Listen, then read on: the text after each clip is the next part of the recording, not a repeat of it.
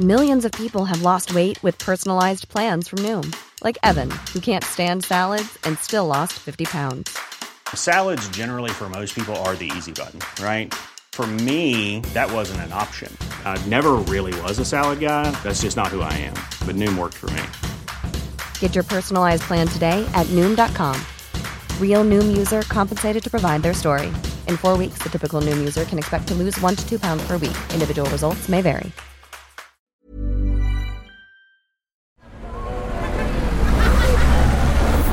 Podcast Network Asia.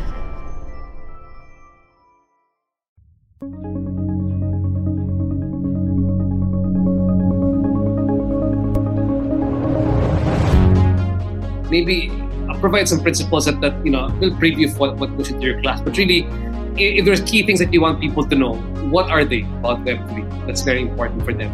Yeah, you should know more about Web3 because number one, it's the closest thing to ownership that we have in the internet. Because it's really, you really get not just to rent platforms or interact with one another. This is where you're basically acquiring properties in the internet, and we all know that the internet is the future that we're heading. I mean, we're in a digital economy now. Second, it's also about decentralization. The difference between making crypto payments or crypto transfers between bank transfers is that bank transfers approve, crypto transfers confirm. Those are two different things. No? So, of course, as business owners, executives, we love equity, we love ownership. Most importantly, we love to be able to pivot when we want to. So, if you're after that, then maybe you should start learning about Web3. And good evening, good afternoon, good morning to wherever you are watching here in the Philippines and all over the world. And welcome to my podcast, the RJ Ledesma podcast. Now, here on my podcast, I like to interview the country's trailblazing and pioneering business personalities and entrepreneurs to learn more about how they think about doing business. What are their success secrets? Are they willing to share that with us? How have they innovated, pivoted, evolved their businesses during the pandemic? And more importantly, what business opportunities do they see emerging in this new normal scenario? Now, is there a business personality or entrepreneur that you would like me to interview here on the program, on the podcast? Please let me know. I would love to have them over here. I would love to learn from them. Just drop us a message. I'd also like to let all of you know we are live also as well on YouTube and Kumu. Tonight, I have a very interesting individual joining here in the show. I've actually reconnected with him during the Globe Gcash Futurecast event. And he is one of the suppliers of the whole Gcash ecosystem, which makes him a very, very interesting individual to the value added that he brings to the Gcash equation. Tonight, we've got one of the co-founders of Bitskwela, JC Macalintal. Now, Bitskwela is a Web3 edutech company that helps Filipinos own a piece of the internet. Very interesting. They provide educational engagements, consultations, and learning hub management to onboard organizations and enterprises into Web3. To date, they've got about 40 million Filipinos who they reached for Web3 educational campaigns and endeavors, and they've onboarded Gcash as their Web3 education partner. They've been featured on CNN, Esquire, Bitcoin Magazine, NASDAQ, Yahoo Finance, PDAX. And at the same time, we're also going to talk to JC as an entrepreneur himself. He is a venture developer, community builder, and content manager for massive entrepreneurs and companies in the Philippines. You might not know it, but maybe your favorite influencer, your favorite company, his business, or rather his content is being managed through JC and his virtual agencies. So with that, please welcome my good friend here right now, JC Macalintal. JC, Right. welcome to the show. Really great to see you over here. Right. Thank you so much for that warm welcome, RJ. And this is one of my dreams to be part of the RJ Ledesma podcast. So glad to be here and share my story and add value to the listeners that we have. Thanks for having me. And I'm sure you'll add a lot of value here tonight, JC. And I think the most important question for us to ask una no, is Bitskwela. I mean, I was briefly describing it here in my intro of you, but tell me a bit more. just what we often call the show the elevator pitch. You know, when you were pitching the show to Gcash, or you were pitching the app to Gcash, they weren't sure it was. What was your pitch to Gcash about what Bitskwela is all about? You see, our pitch is that billions in pesos and dollars are constantly being lost in the Web3 ecosystem simply because people don't understand the technology yet, or simply because they're not educated enough. Now, that problem comes into play when decision makers and from different enterprises and government officials are not well aware of the limits of Web3 and what it can do. Now, with Bitskwela in mind, we help Filipinos own a piece of the internet by helping decision makers, enterprise owners, basically the people who decide for organizations, understand how they could bring their Web to business towards Web3. And since then, RJ, we have been the formal Web3 learning partner of Gcash for G Crypto. And basically, our tagline, helping Filipinos own a piece of the internet, is basically helping people understand, okay, this is what you can do in Web 2. Now, how can you do that in Web3, both as a business and as an individual? Got that. Now let's unpack a couple of things over there, JC, because there are people here extremely literate when it comes to Web3 and crypto, and there are people who are just saying, "I don't even know what Web1 is." So can you help us get a better understanding, just so that we're on the same page? What exactly is Web2, and Web3? So we know where we are. Why it's so important to know about this. Of course. And the good thing about Web3 is that, in simpler terms, it's just proof of evolving consumer behavior. So it evolved from Web 1 to Web 2 to Web 3. But what is exactly Web 1? Saan ba to talaga nagsimula? And Web 1 actually started when the internet came through. And an example of Web 1 is Wikipedia, a page where you could only read, right? We can only scroll through Wikipedia, we can only read, but we cannot interact, can't comment. There's no way, shape, or form for us to like, react, or whatnot. That's Web 1. Everything's about reading. Web 2, on the other hand, is about reading and writing. This is where we interact with one another, comment with one another, similar to what we're doing here. We're in Facebook right now. We're live now. That's Web 2. We're able to interact with one another. In other words, we're able to read and write. Now, for the past years, here's the interesting part, RJ. For the past years, decades, and arguably centuries, we've been building brands across the World Wide Web. Now, across the World Wide Web, we're only reading and writing. Say, for example, the RJ Ledesma podcast has 3,000 followers, or for example, big brands such as I don't know, influencers or celebrities who have 1 million followers and above. Now, the big problem here is that what we produce in Web 2, we don't actually own them. So no matter how many millions of followers that we have, no matter how big the platform that we have, we're actually just renting from these big internet enterprises. That's when the idea of Web3 came to be. Why not, if there was a place in the internet, why not if we could read, write, and most importantly, own a piece of the internet? So that's what Web3 is. It's about owning a piece of the internet, not just reading and writing, but actually owning. And that's NFTs, that's cryptocurrencies, that's decentralized finance. And a lot of them are simply because evolving consumer behavior. People are beginning to understand the importance of having to own a piece of the internet, just like we want to own our properties, our houses, our money, etc. So that's how Web3 came to be. Okay. And now tell me exactly the pain point that led you to developing Bitskwela. But more importantly, I mean, the way that I see it right now is Bitskwela, it's a great advocacy. But is it more of an advocacy, or is Bitskwela also a business that makes money? Yeah, I hope you understand where I'm coming from my of course. perspective. Yeah, and no worries, RJ. This is always one of the questions that we get asked. How does actually Bitskwela make money? And the answer is we are the official educational partners of the biggest companies and enterprises here in the Philippines. So we're actually both consultants and education providers and education managers. So we work with enterprises for that.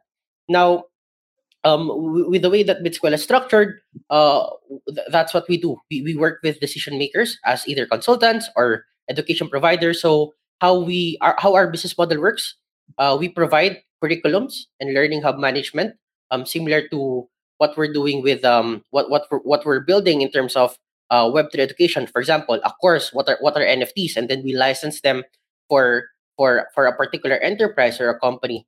So that's how the entire advocacy works. Because I understand, some people think that it's sort of an advocacy, but we also have services, management services that we're providing to our clients, people who want to join from Web 2 to Web 3, especially businesses who want to pivot towards crypto.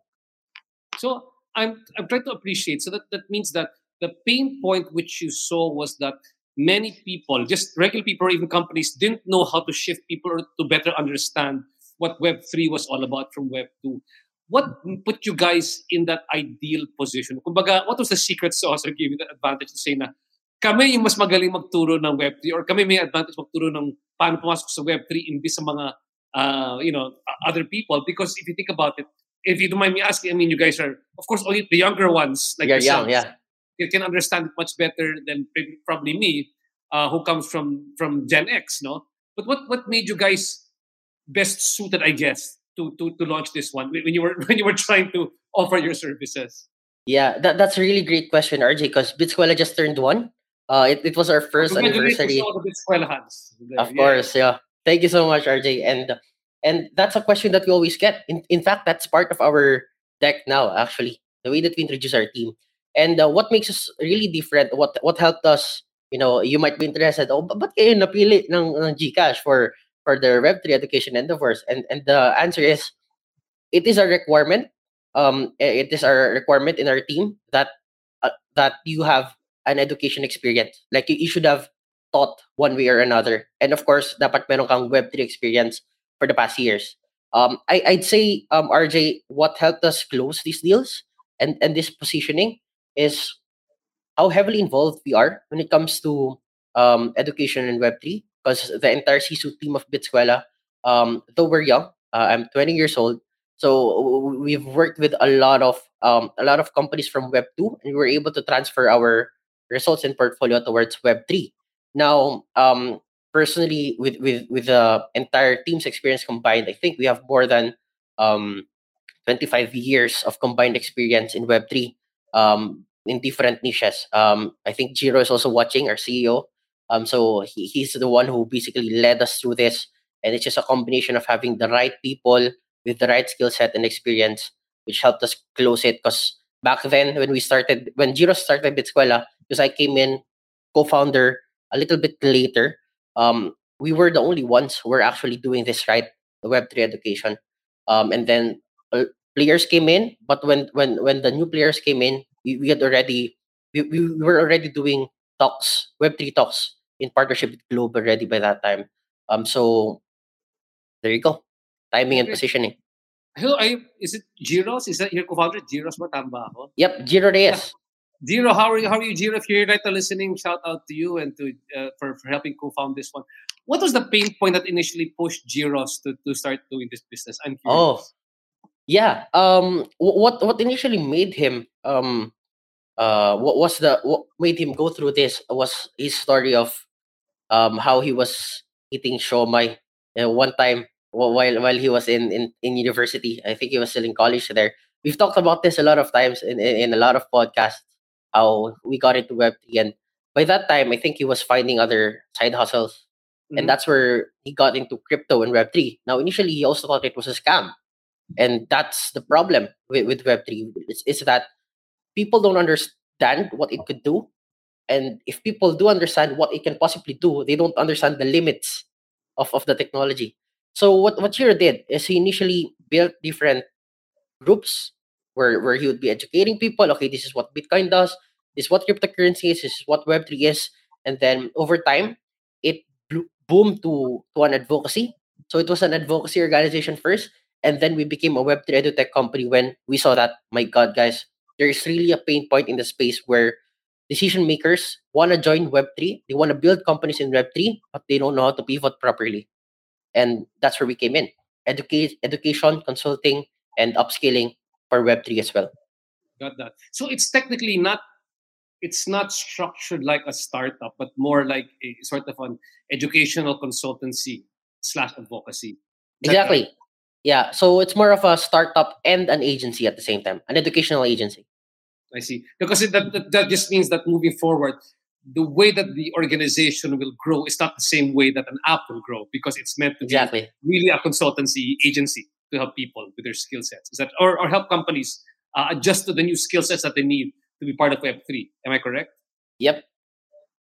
Okay. Now let's go into this a bit more. I was thinking, you were saying that what people don't realize is what it can possibly do. If we're talking here right now to different, let's say people my age are the decision makers in companies, and although they've come across it a bit, uh, Web3 and NFTs and crypto and all those different things, and you see what it can possibly do, and many of them are still very much part of the regular economy, right? Help me better understand, how do you convince people to say, not to leave it, but what it can possibly do if they better understand Web3? What can it possibly do for their businesses if they understand it much better?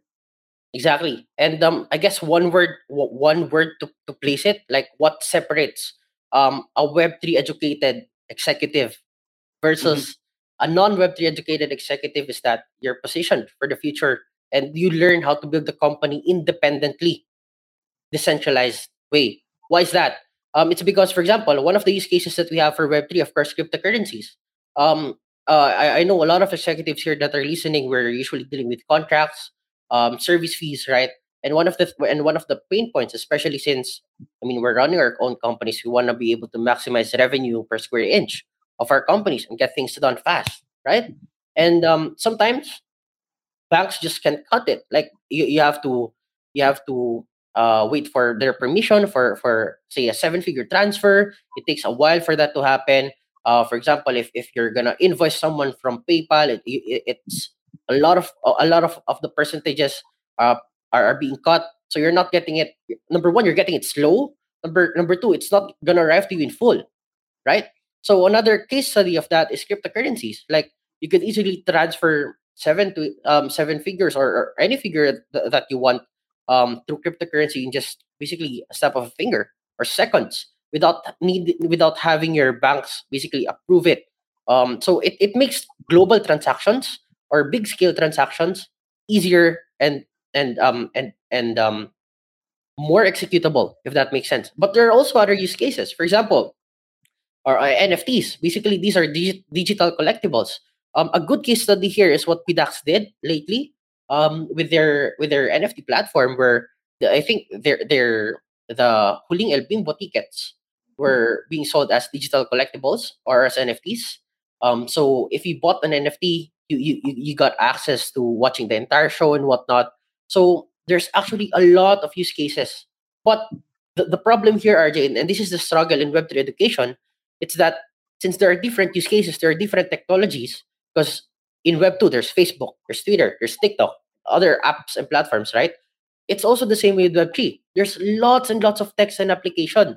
Now, the problem here is first, Web 3, before diving into Web 3, people first have to understand okay, for example, payment gateways. If there's a version of that in Web 2, is there an equivalent, better version of that in Web 3? Because that's usually where the problem kicks in. Okay, this is the business model in Web 2. Now, how can we translate that into Web 3? And for the past months or year, rather, at Bitskwela, that we've talking to a lot of CEOs and companies who have consulted us, okay, how can I do this in Web 3? A lot of them think that the Web 3 technology is just magic, that it can do anything, that it can automate anything. But ultimately, it's just decentralization, really, about Web3. So it's a matter of understanding the business model first, and still the same business method, finding if it's actually reasonable or if there's really a rationale to build your company in Web3. Because I'll be honest with you, not all companies can build in Web3. What's an example? Like Web3 or the cryptocurrency industry is actually fighting, fighting the how do I say this? The remittance industry, because they're conflicting. So it's still a matter of understanding first what you do in Web 2 and understanding if there's a better business model that you can implement in Web 3, and that's what we do. Executive education. And, and speaking of executive education, let's look at companies.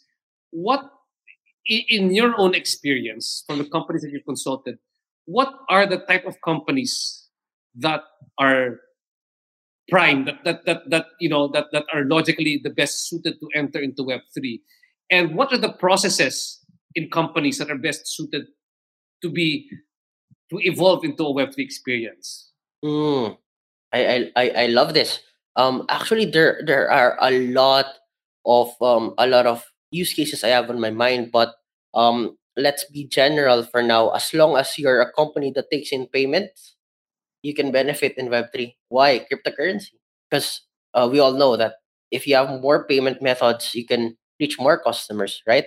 So for me, it's really a no-brainer to take payments in Bitcoin, Ethereum, or other cryptocurrencies, which are being done by our friends in Pouch, in Boracay. If you've been in Boracay, there's an entire Bitcoin island there that basically takes payment in Bitcoin.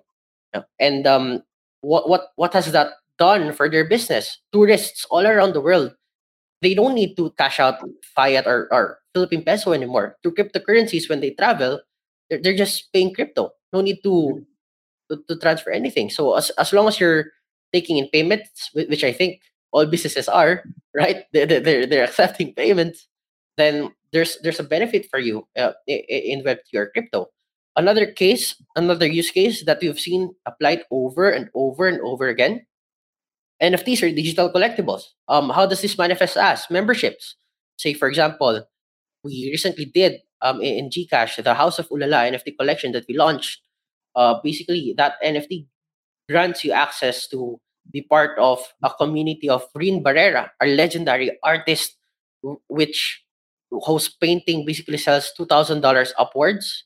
Mhm. And he has 1 to 2 years of waiting list, but with NFTs, you can easily own a piece of his art for just a fraction of that amount. So a lot of technology is available here, RJ. But as long as you're a business, then I'd say the first step that we recommend is accepting more payment gateways, which is crypto. And how we help them get there is, of course, we build a wallet address for their company. We help them build invoices, stuff like that. So it's still the same Web two processes, just using a different technology. Okay. Um, the other point, I guess, is the dark side, or about Oh the yeah. red flags that people see when it comes to this one, especially when it comes to Web3. Because, like I said, I guess for the younger set that you educate, they understand these things more intuitively than I guess people my age and older might understand seeing the red flags when it comes to engaging in Web3 as commerce, and particularly in the ones of commerce. What are the red flags that people should watch out for, or businessmen should watch out for when it comes to trying to do business on the Web3 platform, whether it's scammers, whether it's technology, or whatever else? What should they watch out for? Uh, I love this question because this is one of the things that we always advocate for. But before I name out a few red flags that in general, businessmen, retailers, people who want to get into Web3 should watch out for. I want to say first that there's a common misconception that Web3 is a scam, and it's not a scam if you would really view the technology, but there are definitely scammers. Those are two different things. Now, the argument there is that now the argument then is, okay, then why is it that it looks like there are more scams in Web3 than there are in Web2? And I have this answer. It's simply because people don't understand the technology yet, and that's why they're prone to being more scammed. Now, the Mhm. thing is, when it comes to scams, there are also scammers in Web2, and these Mhm. same scammers are the same ones that are scamming in Web3. And how Ah. do they do that? For example, if you don't understand real estate, somebody can scam you in real estate, right? Like give you obnoxious amount of investment terms with long payment options, etc. So it's the same principle. Now, here are the things that you have to watch out for when it comes to red flags in the Web3 space. Number one, guarantees. Because if a project is guaranteeing you X amount of yield or X amount of profit on a day-to-day basis, that's one of the red flags. Why? Because crypto or Web3 in general is a new space, and therefore, since it's new, it's really, really, really volatile. there's a joke in the Web3 space, RJ, that if you don't know what Web3 is, or if you haven't done your research yet, and you want to get into crypto, and you have the choice between entering the market in crypto or sabong, mas better yung chances sa sabong kesa kesa pumasok sa crypto. Because why? If you entered the wrong way, chances are seconds after you'll be liquidated. Mm-hmm. But at the same time, if you know how to enter, if you know the technology behind the different coins or tokens that you're researching, then the same can also apply. So guarantees are something to watch out for, since it's a really, really volatile space. Great. Okay. Now, these are the red flags that we're seeing, and you are into education, so maybe a bit of a crash course. Yes, maybe. What do you just want executives to know, or basically business people to know when it comes to Web3? Maybe provide some principles that they'll preview what goes into your class, but really, if there's key things that you want people to know, what are they about Web3? That's very important for them. Yeah. You should know more about Web3 because number one, it's the closest thing to ownership that we have in the internet, because it's really you really get not just to rent platforms or interact with one another. This is where you're basically acquiring properties in the internet. And we all know that the internet is the future that we're heading. I mean, we're in a digital economy now. Second, it's also about decentralization. Um, uh, the difference between making crypto payments or crypto transfers between bank transfers is that bank transfers approve, crypto transfers confirm. Those are two different things. No? So, of course, as business owners, executives, we love equity. We love ownership. Most importantly, we love to be able to pivot when we want to. So, if you're after that, then maybe you should start learning about Web3 at www.bitskwela.com. We actually have a lot of courses available now about blockchain fundamentals, NFT fundamentals. So, and those are for free on our website. Okay, let me put out your website. It's www.bitskwela, Bitskwela.com. bitskwela.com. So again, Jasper, if you're there, my producer, if you can flash that on the screen, so those who want to get a free class from Bitskwela, they know what to do. Are there these are so all the courses that you have for Bitskwela are all online, or are there also face-to-face classes for Bitskwela? Yeah, for now, all of them are online, but we also have our own community where we do give daily updates and weekly newsletters. So that's Crypto Education Philippines by Bitskwela community on Facebook. If you want to know more about the space and industry news, you can also go there. Got that. Got that. Now, in terms of we're always talking to entrepreneurs here right now, and because of what you're doing in Bitskwela and with NFTs and with crypto, you're seeing that there's a lot of opportunities emerging, particularly in these different fields and niches. What are you seeing as opportunities still for entrepreneurs within that space? And it's very big, but right now, for especially if you're a Pinoy entrepreneur. Yeah. In what terms? Well, what are there new businesses or new business ventures that they can come up with, or business opportunities that you are seeing that you're saying, Mm. this part is still very gray space or very white space. Wala pa masyadong pumapasok Mm. dito. I think that there's an opportunity to grow business in this area. Yeah. Personally, I think the industries that are about to blow up in the next years are I think I have three on my list right now. It's number one, of course, content, media companies who are taking the internet by storm. Because if you have a follower, if you have a community, you can basically sell and scale anything. That's the power of building a personal brand, or a personal media brand. Second thing is, of course, e-commerce is still at play. I mean, aside from our internet activities as Filipinos, what else do we love? Buying. That's why a lot of e-commerce companies are still scaling right now. And then, of course, third, Web3 and crypto. The Philippines is one of the best when it comes to Web3 adoption around the world. And the interesting part here, RJ, is that I think officially, only 8% of the world is in Web3 right now. So versus other technologies, we are still very, very, very, very, very early.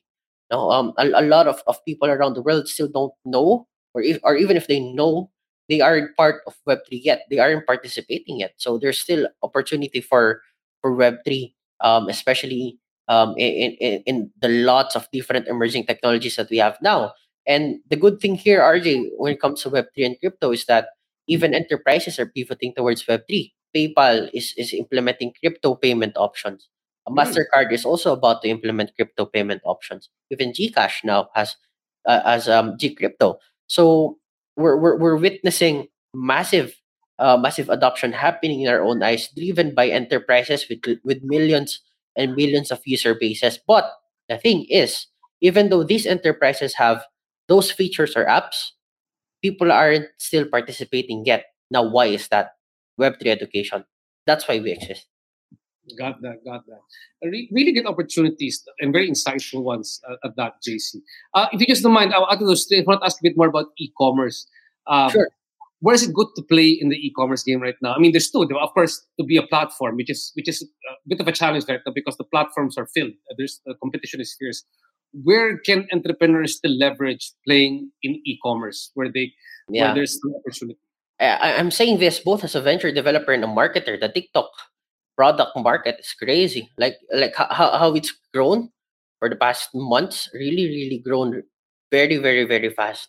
But I think profit margin plays and e-commerce ventures alone, if we're going to isolate it, I think our friends in the drop shipping, um, liquidating and then live selling are winning. The people who are acquiring supplies of goods in liquidation pricing, and then you have different live sellers to sell those for you. The profit margins are really great in that venture, and I think you know who I'm talking about. See, one of the best examples here is Carlosito. I think he's one of our friends in Facebook is doing that exact business model right now. Oh, fantastic. So really a lot of great opportunities we're seeing emerging over here. And thanks so much for explaining a bit more about Bitskwela. Again, for those who want to check out Bitskwela and the different classes, again, you can visit www.bitskwela.com. Now, for the second part of this program, I actually wanted to talk to you more also as JC Macalintal, the entrepreneur, because I know JC that aside from coming on board to help becoming the chief marketing officer of Bitskwela, you are also just like myself. You're a serial entrepreneur, and you have a business called Multiplier. What exactly is that business called Multiplier? Yeah. So yeah, you're right. Bitskwela is just one of my ventures. But I'm in the private equity space like you. I'm building startups, different companies as a serial entrepreneur. But Multiplier is basically a venture development studio, which we are about to launch this year formally. So you heard it here first at the RJ Ledesma podcast. I've been saving this for quite a long time. Life is full of what ifs. Some awesome, like what if AI could fold your laundry? And some, well, less awesome, like what if you have unexpected medical costs? United Healthcare can help get you covered with Health Protector Guard fixed indemnity insurance plans. They supplement your primary plan to help you manage out of pocket costs. No deductibles, no enrollment periods, and especially no more what ifs. Visit uh1.com to find the Health Protector Guard plan for you. Burrow is a furniture company known for timeless design and thoughtful construction, and free shipping, and that extends to their outdoor collection. Their outdoor furniture is built to withstand the elements, featuring rust-proof stainless steel hardware, weather-ready teak, and quick-dry foam cushions. For Memorial Day, get 15% off your Burrow purchase at burrow.com/acast, and up to 25% off outdoor. That's up to 25% off outdoor furniture at burrow.com/acast. Actually, Fantastic, and fantastic. And what it is it's a family of agencies that provide venture development services for serial entrepreneurs. So the idea here is that for serial entrepreneurs who are building a lot of ventures, a lot of companies, instead of talking to multiple agencies or to multiple point person per company that you have, why not work with just one team with the right super team, one point person to scale all of your companies, which can offer marketing, advertising, community, media buying, all service providing management services that you could think of. And we've been growing our portfolio to date with in ads, marketing, and other service management activities that we've done. We've generated 10 figures in USD for client partners to date. Now, how have we done it? It's just about finding the right talent. So for the past years, I've actually been building different manpower communities, social media marketing Philippines community. Now we're helping the freelancers in the Philippines community as well. We're tapping into a network of 1 million talented, highly global competitive Filipinos. That's why we can do it. And what the problem that I'm solving in that family of agencies is that the reason as to why startups fail or tech companies or any other companies fail, even though they have millions of dollars in funding, is that they don't have the right people to execute and get things done. And I'm foreseeing scarcity in the human resources side, not in the financial resources side. So that's why we're building that agency. So it's a family of agencies for serial entrepreneurs to build and scale their companies. Got that. So you're sort of like the one-stop shop that Exactly. startups go to when they want to massively market their company. Is that correct? Exactly. So you sort of fill in the pain point, saying, okay, you know what to do, but you need more people to adopt your app or your startup or the use your product or services. They go to you, and that's it. That's basically what Multiplier does. But if I look at it here right now, it's a great idea. But what makes you different, I guess, from let's say a traditional marketing agency also or an ad agency that does the same thing? What makes it different for you? Is it basically your, I guess, better understand or a more intimate understanding of how marketing is done in this sort of new normal world? Yeah. It's not just about marketing. It's more of our intimate understanding to really build and develop ventures. So we approach marketing and advertising not just in a marketing standpoint, but in a venture development standpoint. So what's venture development? Actually, it's a really new niche. I've only met one other venture developer here in the Philippines. Um, and what venture development is basically helping the founders on full stack operations, marketing, and everything. So it touches everything really. So our focus is really maximizing revenue per square inch of the company, and who doesn't love that, of course? Exactly. And I guess we'll go a bit more into this discussion. Um, can you redefine again for me venture development? What role do you play in a company if you are a venture developer? Because we know what a venture capitalist is. That's basically the money coming in. But what does a venture developer do? Do you somebody comes with you with an idea and you sort of say, okay, for the parts that are missing in that idea, I'll fill in the blanks. Yeah, you actually nailed it.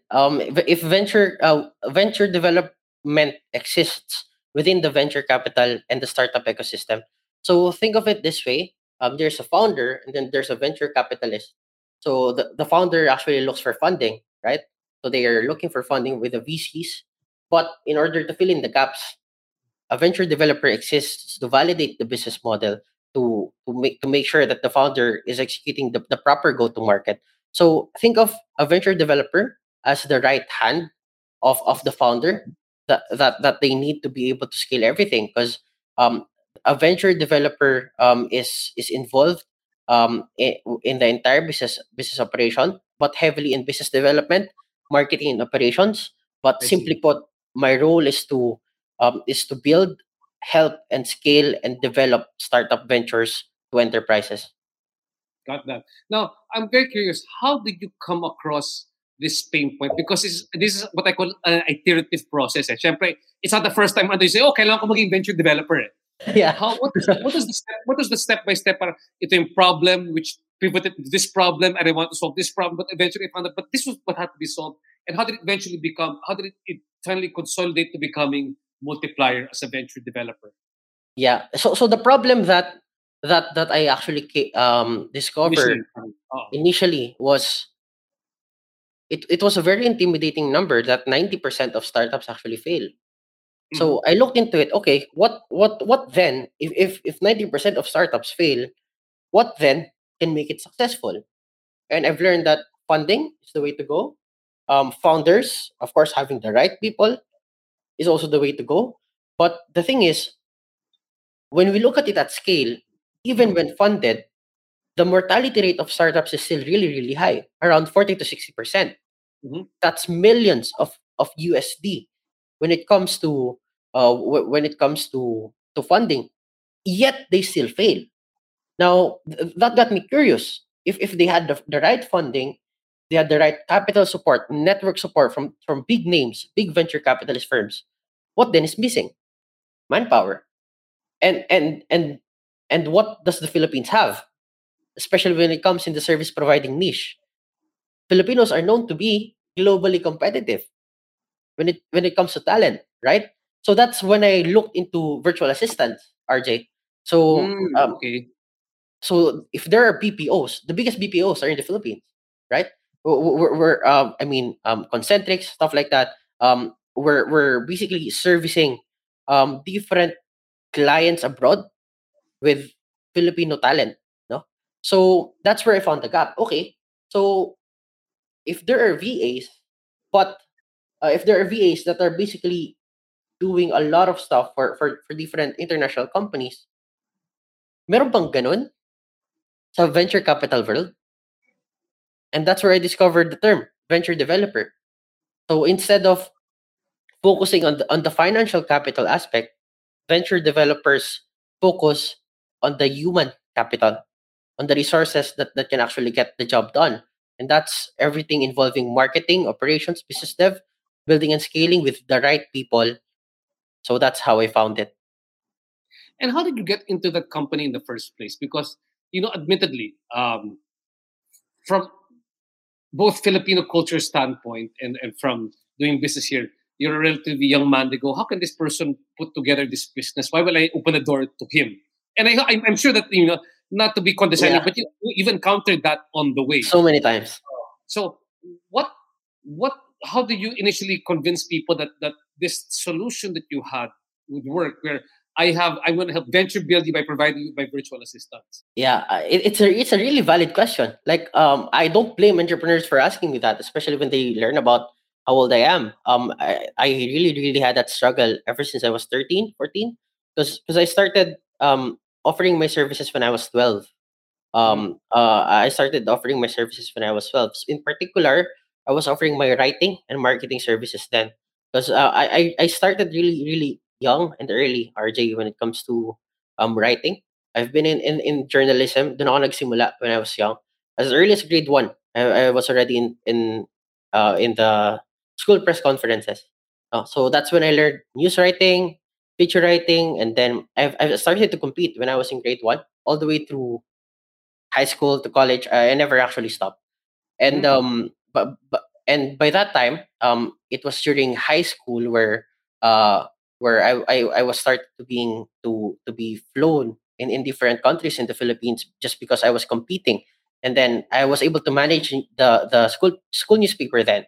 So that's where I learned other forms of writing, like feature writing, editorial writing, photojournalism. So that's where I got a lot of my marketing background on. Because in essence, for me, the difference between journalism and marketing is that journalism is telling a story in pursuit of the truth, while marketing is telling a story to convert, to sell products, right? Mhm. So I found that I was able to transfer that, and by the time I was in high school, when I decided to offer my services um to to different companies, and I had to do that by that time because I wanted to help out at home. Kasi a lot of people don't know this, but I don't actually come from a well-off family. So anak palengke ako. No, I was I'm proud of this. My mother and Yes, father. proudly anak palengke ka, di ba? Yes, of course. And my mother and father dito sa Cuenca Public Market. They're listening now, by the way. Oh, kumusta po? So Kumusta kayo? thank you. No, Kain mamain pa pa, no? Pwede na magpakita dito, babatiin natin. So ayun, no? And by the time I was 12, that's when I started, maybe, since I've been winning awards, how about offer ko kaya to sa iba? And I offered my writing and research services first to business clients, just sending different letters. Hi, yung piniprint pa noon right? And then I Oo. was also helping my clients, my classmates in when it comes to like consulting. Like I was teaching them how to write essays, mga ganun. Small gigs, no, for small gigs for me. And then, but by the time by the time I was 13, 14, 15, that's when I learned to harness the power of social media. Now, okay, what I can do writing pala on journalism, on newspaper, I can also do online. And that's where it changed for me. By the time I was in senior high school, I've already been sa non-profit ako nagsimula RJ. No, my thought process was I need to be able to build my results first before I can really charge premium. Mhm. I have to build my results first because who in the right mind, a business owner like you, would trust a 15-year-old, right? For Mhm. marketing and scaling efforts. That was the challenge that I had because even though I had the results that time, I was winning awards. I had the right case studies. Nobody wanted to trust me none. No. So I had difficulty noon. But then by the time I was in senior high school, grade 12, no, around I think 16 or 17, that's when the pandemic hit. And that was the turning point for me, RJ. Because when the pandemic hit, entrepreneurs were forced to look for other employment setups, right? Okay. So the pandemic was actually a boon to your business. Yeah, Okay. it was. So it leveled the playing ground for me. So people can it when the pandemic happened, it wasn't that crazy anymore to hire a 16-year-old or 17-year-old to handle your social media campaigns, right? Because you had to continue business operations.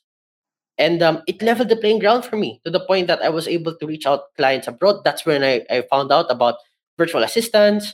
And for the past 4 years, ever since I was 16, I've been reaching out to the global market. So, ang mindset ko nun, Brother RJ, okay, kung hindi ako tanggapin dito sa Pilipinas as a service provider, if I can't get clients here, try ko kaya abroad. So I reached out to real estate companies, realtors, e-commerce brands in the US, Canada, and then I was able to close my first one. So they didn't care about my age. It was the pandemic. Then by that time I was preparing already for 6 years. All my case studies, all my strategies, so I really knew what to do. I just really had to close my first client. Then after that, the next month, I got a referral. Then the next month, I got another referral, and it's been continuing for the past years until such time that last year, those international results I was able to convert into national partnerships in the Philippines. So it was actually reversed for me. I first went international, and then national. So yeah, the pandemic leveled the playing ground for me as a service provider, and that's when the opportunity came in because people were actually forced to look for other employment setups. And I call that the power of social media, no, like sabay na lumiliit at lumalawak yung mundo, because if your services are not valued in your current market, then look for another marketplace. Mhm. We can access the global marketplace anyway. So that's the story of my career, basically. What point did it come for you, JC? I'm sure that it's there's some points that there always, as an entrepreneur, there are many successes, there are successes and failures in the business. But I want to ask you, was there any particular time when you were growing the business that you felt that I want to give up, it's not going to work? Sometimes when you share those stories, sometimes it inspires the other entrepreneurs also Yeah. who go through the process. When did it happen for you? Yeah, I think it happened to me 2021. Yeah, end of 2021. Because by that time, suddenly nag-ease into F2F ng konti, Yes, yes, no? yes, yes. So, some of our clients actually wanted to pause their retainers, no? So it was a challenge for me then to prove that we really had value versus face-to-face setups. No, now we found the formula because we're still in business right now. But by then, my God, it was so, let's just say, disempowering. No, na parang you're losing clients due to market sentiment. and then you really want to scale. You had these numbers planned out, your roadmap planned out, and then suddenly that happens. So um that was definitely one of my moments of weakness. Now parang, is this the right thing for me? Like, because before that, I was really sure that we understood what we what Mhm. what we were. Because this venture development side, I only discovered lately. I think that's when I discovered venture development side, after I almost quit, because I had to find out. I was actually challenged. I had to find out, okay, ano ba talagang offer? What can I really, really offer? Because I knew it wasn't just marketing. I knew it wasn't just virtual assistant, because I'm also building different companies under my belt. So I had to find a way to cut through the noise and help customers understand that why we're good at what we do. It's simply because yung pala, RJ, I'm not just offering virtual assistant services to clients abroad. Eh. What I'm offering pala is venture development services. And those are two different things. So I almost quit, but I found the factor, and that factor has helped us work with, dream clients, mentors, and of course partners that we have now. In other words, you had to find another. You were solving other pain point that existed as a result of the adjustment in the new normal. Like for me, in any business, I mean, you establish a certain equilibrium because of the pandemic, and it worked already in the pandemic. But then, as we exit, nako, bagong equilibrium yan ulit. Bago. It's a Yeah. sort of challenges, and that's where the pain points that you realize something else about the business where it has to evolve towards. Now, having said that, when did you feel naman was the point when you're looking at the business where you said, "My God, it's going to succeed. We're going to make it." What point was that you felt? Parang, I can't believe it. It's like this right now. That milestone made you feel that you've achieved something. Yeah. I can't forget that moment, because I actually had to choose between business and school. No? Because I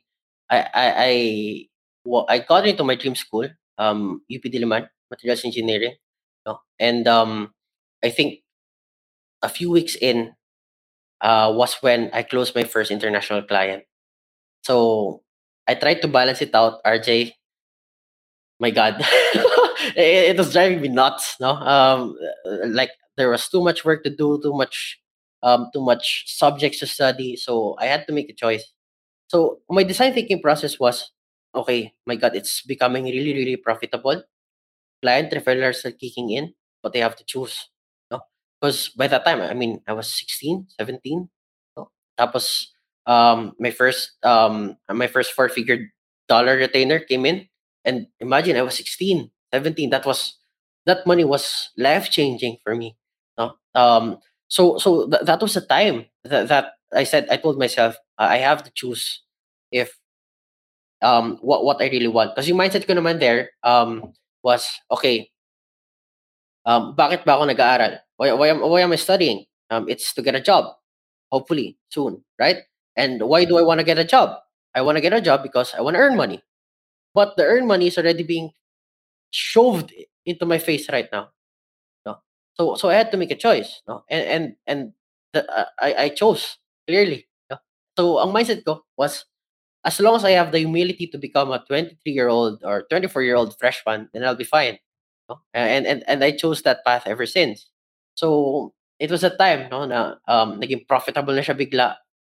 No, RJ, the interesting about entrepreneurship for me is that the most interesting part is that it's a game of consistency. Like success or overnight success happens slowly and then all at once. That's a tricky part. Once you find Yeah, product market fit, there's a sort of, it's like a hockey stick. yeah, exactly. No, so that moment was it for me when number one, I was able to successfully tap into the global marketplace and built them results, and then the referrals came kicking in. Now, after that was done, I guess the next question is, what's next after you hit as a venture developer? We know, okay, you want to be that one-stop shop venture development agency for companies. But what's the scale model for this one? How exactly will you grow it? Yeah. So how we grow it is basically we're targeting three partnerships. Three important ecosystem partners. Number one, of course, partnership with venture capitalist firms. The dream goal here, RJ, is to be able to partner with a VC firm, and then all of the companies that they incubate or or infuse funding in, we are their chosen service providers for scaling. That's the no-brainer one. The second part is we're working with a portfolio of accelerators. So again, the people that they accelerate, the companies that they give funding, we're the ones to help them. And of course, the third one, the normal, I guess, partnerships, B2B partnerships, where we talk with startups or enterprises, because in essence it's still a boutique agency. Like, we still tailor fit every service we provide depending on where they are. So those three ecosystem partners are how we scale everything. If there are people here right now listening, who want to, I guess, use your services, help them better understand who are you looking for that you can best serve. Okay, there's a new startup coming up. They don't know. Okay, I'm going to go to you, but I have no money. I'm just starting off. Or is he a potential influencer? Who are the clients who are ideal for Multiplier? Yeah, we have three target clients actually. First one, a no-brainer. We want to work with serial entrepreneurs, people who are building and managing their own portfolio of companies. So instead of, for example, if you're building six companies right now, instead of six different service providers for each of your companies, why not just one? A company with results that has worked with the biggest brands as well. Second one is where, of course, venture as funded startup founders, people with the right direction, purpose, grit, because that's what we look for when it comes to working with founders. We don't just work with anyone that's funded. We still check if their culture fit with what we do, and those people who know what they want, who know the results that they want. That's the people that we can really work with. And the third one is, of course, creators or community builders, people who want to build their own personal brands, because ultimately that's an ecosystem play. No? So those three. Wow. So just in case they want to become part of your, if they want to employ the services or work together with you guys, how do they get in touch with you? Yeah, to get in touch with me, my Twitter's here at Venture Developer. I am at Venture Developer and everything. Nakuha ko na yan. No, RJ, the moment I found out that I was a venture developer, my God, I changed all my names, my social media platforms. No? Because it's a really new niche. So ako pala yung nakakuha nung domain tag na yan. No? But via email, hello at jcmacalintal.com. So you can reach me there. Got that. Now again, same question I asked you earlier on from Bitskwela, but this time from the multiplier, wearing the multiplier hat. No, what are you seeing as emerging business opportunities, particularly? I guess not just in the startup founding world. No, I mean maybe there's some business that you're seeing. Oh, this is really great, but also in your world, in the multiplier world of building businesses.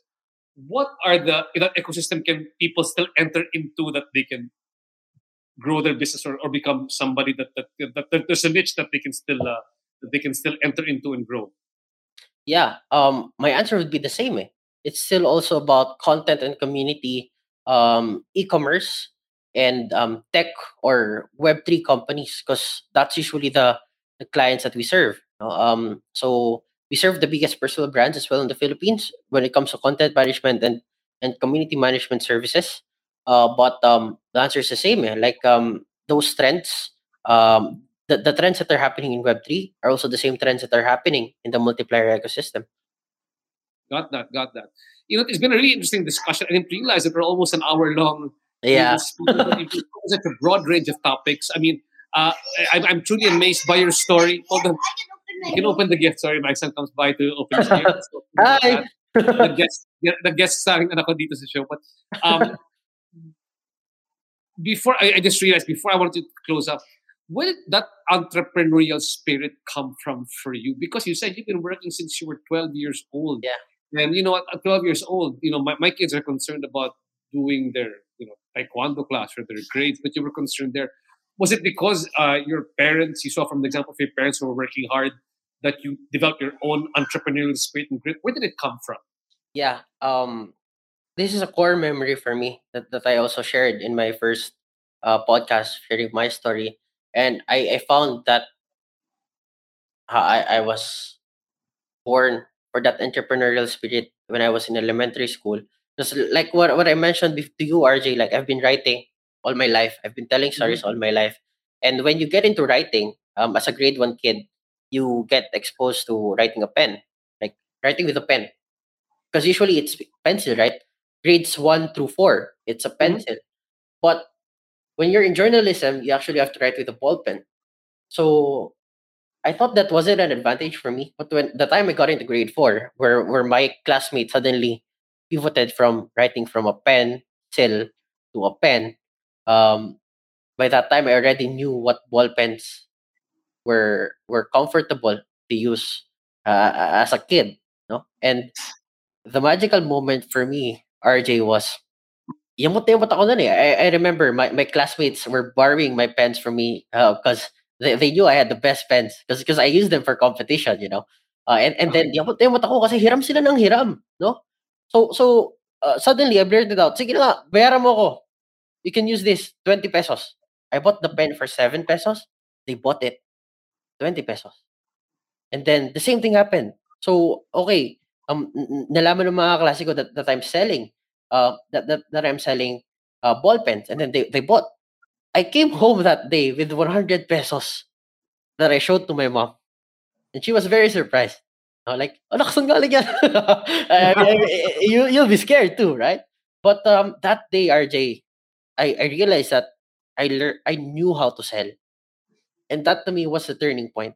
No? So it actually came through with that 100 pesos. I went back into the palengke, yung tindahan sa palengke ng mga ballpen. I shopped for better pens. Then I sold it again at the same markup. I was able to sell them at 25 to 30. And then by the time I was in grade 6, grade 5 rather, a year from then, I was called in the principal's office. My mom was called into the principal's office. And the point is, the point was they were actually revising the student handbook that students weren't allowed to sell anymore in the school vicinities because I was outselling the school's bookshop. Nobody was buying pens from them. So from then I learned that I knew how to sell, and the lacking factor to me, that's why I'm heavily invested in human capital right now, RJ, is that I really wanted to build businesses ever since when I was in high school, but I had no capital then. What I only had was my pen, my skills, my services. So that's how I fell in love with the idea of supplying the best of the best human capital in the different service providing management services abroad in the global marketplace. So it started with a pen, and I've been writing Really ever since. really great story, Jason. JC, and I can really commiserate with you there because for me, writing was also one of my core skills that I used. And people don't know that I was a humor writer many years ago. That I have several books, but that's for me, writing is my first love, and I was able to translate the skill sets I gained from Oh, writing into editing, into right? producing, into acting, even into business. It's a way of thinking. It's really all going back. I'm a creative nonfictionist, so it all goes back to the ability to tell stories. No? And There. maybe next time around, we can have another chat with other people to tell more about the importance of great storytelling. Now, as we close up this discussion, JC, you've learned a lot. Like you said, you've been hustling since you were grade 4, grade 5. But then, what are the key, I guess, management hacks or things that you want to share with people here right now when it comes to starting and growing the business that you want to share with the aspiring entrepreneurs who are listening to our podcast? Yeah, management hacks to me, scaling is all about systems. Entrepreneurs have to realize that we don't rise to the levels of our goals. We fall to the levels of our systems, and that's what creates that consistency, that calmness, especially when you're building lots of companies. You have to have structure, otherwise mababaliw ka eh. Like if you're managing a lot of companies at once, managing a lot of teams at once, you don't have structure systems, bara-bara mo lang silang tinatrabaho, you're gonna make it, but at the cost of your health. No, so to me, the management hack is building systems around it, build workflows, systems of operations. Say, for example, in what we do in our agencies, we have a 5-step process. No? So which everybody knows. so that at any level of the engagement, somebody can just step in and basically interact, with the clients that we're servicing. So it's about building systems of operations, and making sure that you have the right people in your companies, because ultimately it all boils down to that. One of my mentors before, say Surfa, he said, no, with the right people, nothing else matters. And I still believe that, because you have to find, you don't, you just, it's not enough that you build systems. You have to find the right people who can execute those systems for you, because what you want ultimately is a boring company, because boring is Yeah, good. RJ, boring is good, right? morning is good. Yes, So, I agree. what we want is an extraordinary company that can be run by ordinary people. And how do you do that? Systems. Fantastic. Really great story to tell here, JC. Again, for those who want to find out more about Web3 and get a free education or follow with the educational advocacy of Bitskwela, you can visit www.bitskwela.com. And for those of you who might be interested to use JC's venture developer services, again, JC, can you please mention your contact information? Yep. You can contact me here at Venture Developer on all social media platforms, but preferably email at hello@jcmacalintal.com. Okay, thanks so much, JC. Again, thanks to everybody for listening in to the RJ Latest podcast. We will see you guys for the next podcast. Again, thanks, guys. Have a great evening. JC, hang around.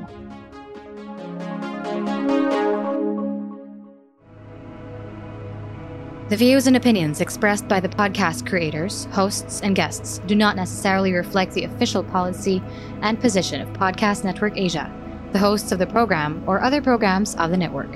Any content provided by the people on the podcast are of their own opinion and are not intended to malign any religion, ethnic group, club, organization, company, individual, or anyone or anything.